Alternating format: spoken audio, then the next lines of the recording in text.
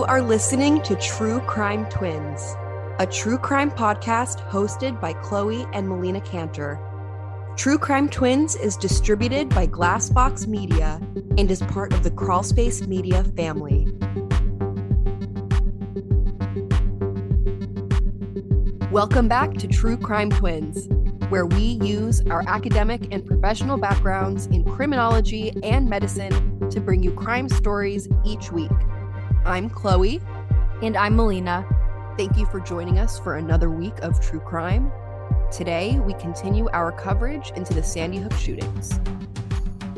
I think it's important to address the background of the shooter just to even attempt to understand how he could have become this monster. He was born in New Hampshire in 1992, and he did not speak until he was 3. Chloe, what is that a sign of? Delayed speaking can often be a warning sign of neurodivergence, namely autism spectrum disorder. If a child is demonstrating lack of speech at that point, typically professional early intervention would be recommended to evaluate for autism. Aside from the delay in speaking, he would get sensory overload and textures and sensations would bother him. He would smell things that weren't there. His books had to be photocopied so they didn't have any bright colors. Things would itch his skin. It was clear that he had sensory integration disorder, and he did receive treatment in school, including speech and occupational therapy in kindergarten and first grade. In the pictures of the shooter online when he's a boy, in the early parts, like probably up until like the age of 7 or 8, like he's happy looking, he's cheerful, and his father even said that he was pretty cheerful. He said he loved Sandy Hook, and he was very close with his father. Apparently they would play for hours, and they really bonded at that point in their lives. Peter Lanza said about him, always thinking differently, just a normal little weird kid. Nancy was working a high-paying, powerful job up until the shooter was born, and then she dedicated her life, like I discussed in the first part, to being a stay-at-home mom and the shooter's caregiver. At a certain point, as he grew into adolescence, he showed difficulty in displaying regular emotions. Apparently, he was in a school play, and in an email, Nancy wrote, Adam has taken it very seriously, even practicing facial expressions in the mirror. Like, to me, that doesn't sound typical that you have to practice facial expressions in the mirror. Like, I get that people want to make sure that they look right, but that kind of sounds like he was practicing pretending like he had emotions. When the shooter was reaching puberty age in 5th grade, the shooter apparently said that he did not think highly of himself and believed that everyone else in the world deserved more than he did. He also partnered up with a kid in his class and wrote a story called The Big Book of Granny. And it's about a lady with a cane that is secretly a gun that kills people. It's sort of like Columbine, like the disturbing stories that are kind of just brushed off as creative writing pieces. And I know that sometimes people can write dark stories, but then I guess the line is sort of hard to define. One of the characters in this book said, I like hurting people, especially children. He got in trouble for trying to sell the book at school. When the shooter was 9, Peter and Nancy separated. He didn't seem upset about this. Plenty of children of divorce, they identified this moment as an extremely traumatizing, life-changing moment. But when asked how he felt about it to a psychiatrist at the time, he said that his parents were as irritating to each other as they were to him. Sure, it sounds very logical. Like, I feel like that I would come up with that assumption now or formula of thinking, but at 9 years old, it seemed like he had an empathy deficit for sure. I wouldn't really describe that as a lack of empathy because there's nobody who he's not empathizing with. I would say it's demonstrative of a lack of range of normal emotion. Most children in that position would be pretty upset, but he just seemed irritated and inconvenienced. Peter moved to Stanford, where he stayed up until 2012 when the shooting occurred. So that was over an hour from Newtown, but he apparently would visit his sons every single weekend. Peter described his son as talkative and engaged and excited. They would talk about history and politics, and they bonded over a mutual interest in wars and possibly the shooter joining the military someday. There was a time where the shooter had called into a radio station where he compared spree shooters or mass shooters to what happened to Travis the chimp, who was a domesticated chimpanzee who lived in Stamford, Connecticut with his family. In 2009, he basically lost it and ripped his neighbor's face off and like hurt hands and everything. And it was just like a disaster. And people were like, it's because he was treated like a human being when he was actually a wild animal. And he was wearing human clothes and he was taking Xanax, like he had an anxiety disorder and he was obese. And basically, what the shooter was trying to say was that it was society's fault about what happened to Travis. And he was trying to compare that and make a parallel to mass shooters before he did this.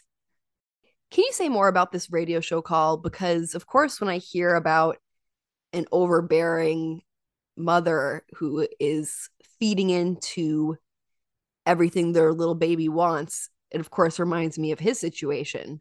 So, what exactly was he comparing the dynamic to? Which mass shooters? And how was society to blame? The call happened on December 20th, 2011, so a little less than a year before his death.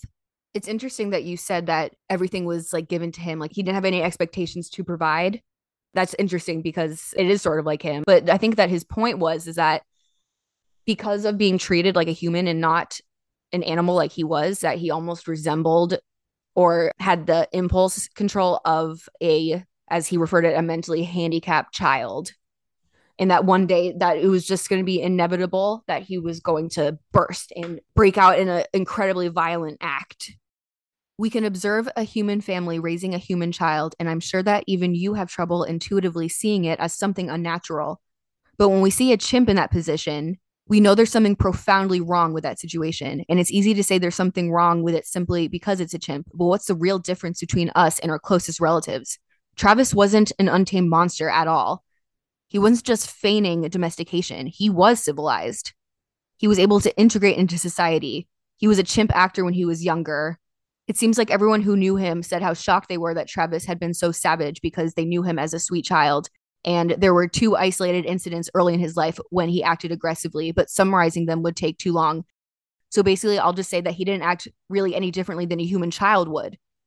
And those people who would use that as an indictment against having chimps live as humans, in a way, he blames the owners of the chimp because he said that she should have just done what the chimp wanted. He wanted to go on a drive and she said no. So that's why. So it's her fault. But he said that his attack can be seen entirely parallel to the attacks and random acts of violence that you bring up on your show every week, committed by humans, which the mainstream also has no explanation for, and actual humans.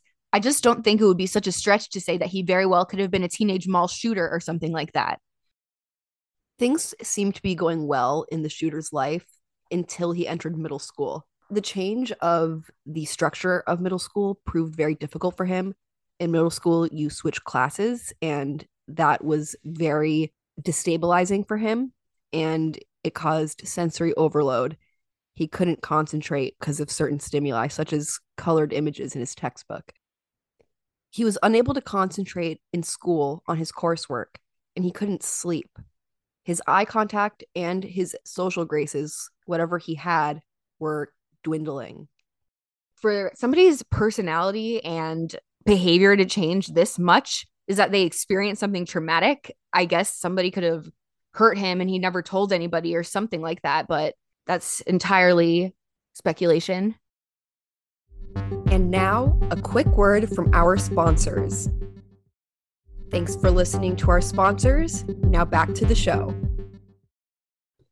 Trauma could be a possibility in his change in behavior, or at the very least, the escalation of some of his disruptive symptoms, such as the sensory overload. I also think puberty has something to do with it. I think the hormonal changes that occur can change how certain symptoms present. I also think early adolescence is commonly the age of onset for many mental disorders. And I think that his autism and sensory integration issues masked personality issues that he had. I think when you have autism and you have that muted range of emotion and poor social graces as compared to neurotypical people and all of the other things that come with it, it can hide the symptoms of other things that present the same way or can present the same way, such as antisocial personality disorder, which in hindsight, Adam Lanza most certainly had given his conduct. The shooter apparently never accepted his diagnosis, while his parents were overjoyed almost. I don't know if that's an exaggeration, but I feel like that if I were them, I would be relieved that what was going on with their son was identified and that they can actually act on it and do a treatment plan and possibly bring in behavioral interventionist. They could actually start to work on the issues that they were having, but he wouldn't accept it. And he thought that, it's actually what caused the falling out between the father and son is that the shooter wanted to take like a full plus course load. Like I think he wanted to take like 4 or 5 classes, and Peter was like, let's maybe take it slow at like 2. And that was a huge trigger for the shooter because it's like, what? Like I'm not autistic. I'm like everybody else. But it's true that he couldn't handle it. Like he wasn't wrong, but that was the end of their relationship. To me, ending his relationship with his father in response to his father suggesting that he couldn't handle a full course load like everybody else is extremely significant as to what his mindset was then and what it was at the time of the shooting. I think because of all of the issues the shooter faced interpersonally, academically, emotionally, and just in general day to day because of his diagnoses and because of the things that he was facing that he wasn't even diagnosed with all of these barriers, I think more and more he was having to accept that he wasn't going to find success in the conventional way like many of his peers were going to be able to because of his limitations. He probably wasn't going to be able to graduate college and make it into the workforce. A common source of these panic attacks seemed to be when he felt inadequate or that he couldn't keep up. He didn't want to feel stupid or behind or that he wasn't capable of leading a life just like everybody else. But when he couldn't keep up with content in a course, such as German, he just cried and cried and cried and cried to his mother about it because he was so despondent that he wasn't capable.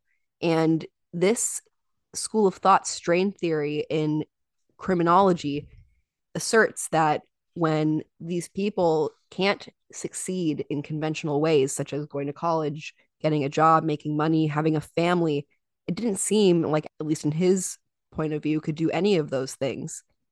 And so they try to find a way to be successful through unconventional means. And my opinion is that the shooter wanted to be the most famously vicious and horrific human in the world. He wanted to do the worst thing that's ever been done because that is, in his mind, succeeding at something. He has succeeded in becoming famous as the worst human alive. If you can't be the best human, if you can't contribute to this world, if you can't be independent, in his mind, there was no other way to be significant in this world, to be successful. To target children, I feel it was a part of the shock value of it all because it made it so it wasn't just like every other school shooting. And for somebody that was so isolated, it's like he wanted to be a part of this list of school shooters that he admired for feeling like you aren't like everybody else. I'm sure he found things that he could relate to. We talked about incels in our last episodes about the Columbine massacre. Do you think this shooter in the Sandy Hook shootings was an incel? Do you have any opinions about his sexuality, any paraphilias in general? For such a person that was so mysterious, it's really hard to say. Like, he certainly never dated. He certainly never expressed interest in a significant other. And we know that people on the autism spectrum, they're not incapable of being attracted to other people and having crushes. Like, maybe it doesn't look as traditional, but just the idea that he targeted children makes me feel like he hated children. Did he search for child sexual abuse material on his computer? Interesting you ask. Some of his hard drives and files were destroyed, but some of them were recovered. And there was one, I think, sort of sympathizing with pedophiles. There was no child pornography, but I believe that he wrote a story about a child and an adult man being in a relationship and that it was like a natural thing. In my opinion, that's cause to believe that he, at the very least, had some sort of curiosity or had pedophilic thoughts. At the very least, he was interested in the phenomenon, if not experiencing those feelings himself. And psychopathic killers often will target the object of their sexual desires. That's not something that's unheard of. Of course, there was no allegation of any sexual undertones or overtones in this crime. Another theory about why he targeted children could be that elementary school was when he was last happy and normal. He, in elementary school, was on the road to conventional success like the rest of his class. It wasn't until middle school where things started to become problematic. He couldn't succeed normally, so neither could these children. Peter thinks that Nancy was shot 4 times, one for each person in the family, the 2 boys and the parents. He didn't really say why he thinks like that.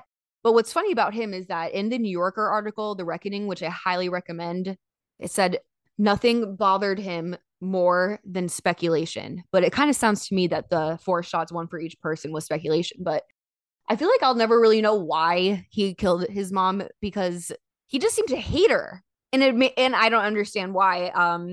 I think that maybe towards the end, she was also trying to have a life. That night that she came home from a trip to, I think, New Hampshire, just to sort of do her own thing and maybe have a break and see some friends. Like, she wanted to have a life. She was honestly like a beautiful woman who was smart and I think wanted to live her life at a certain point. And maybe the shooter sensed that and he was like, I'm going to be sent to an institution, which he, should have been. Maybe he was sort of like, the jig is up and now my life is over as I know it. One of the psychiatrists who saw him as a child hit the nail on the head. This is a quote from The Reckoning. The psychiatrist King was concerned that Adam's parents seemed to worry primarily about his schooling and said that it was more urgent to address how to accommodate Adam's severe social disabilities in a way that would permit him to be around peers. King saw significant risk to Adam in creating, even with the best of intentions, a prosthetic environment which spares him from having to encounter other students or to work to overcome his social difficulties. He too noticed that Nancy was becoming like a prisoner in her own house. I feel like that he really saw what was going on and saw that it was just going to get worse. A different provider said, I told him he's living in a box right now, and the box will only get smaller over time if he doesn't get some treatment.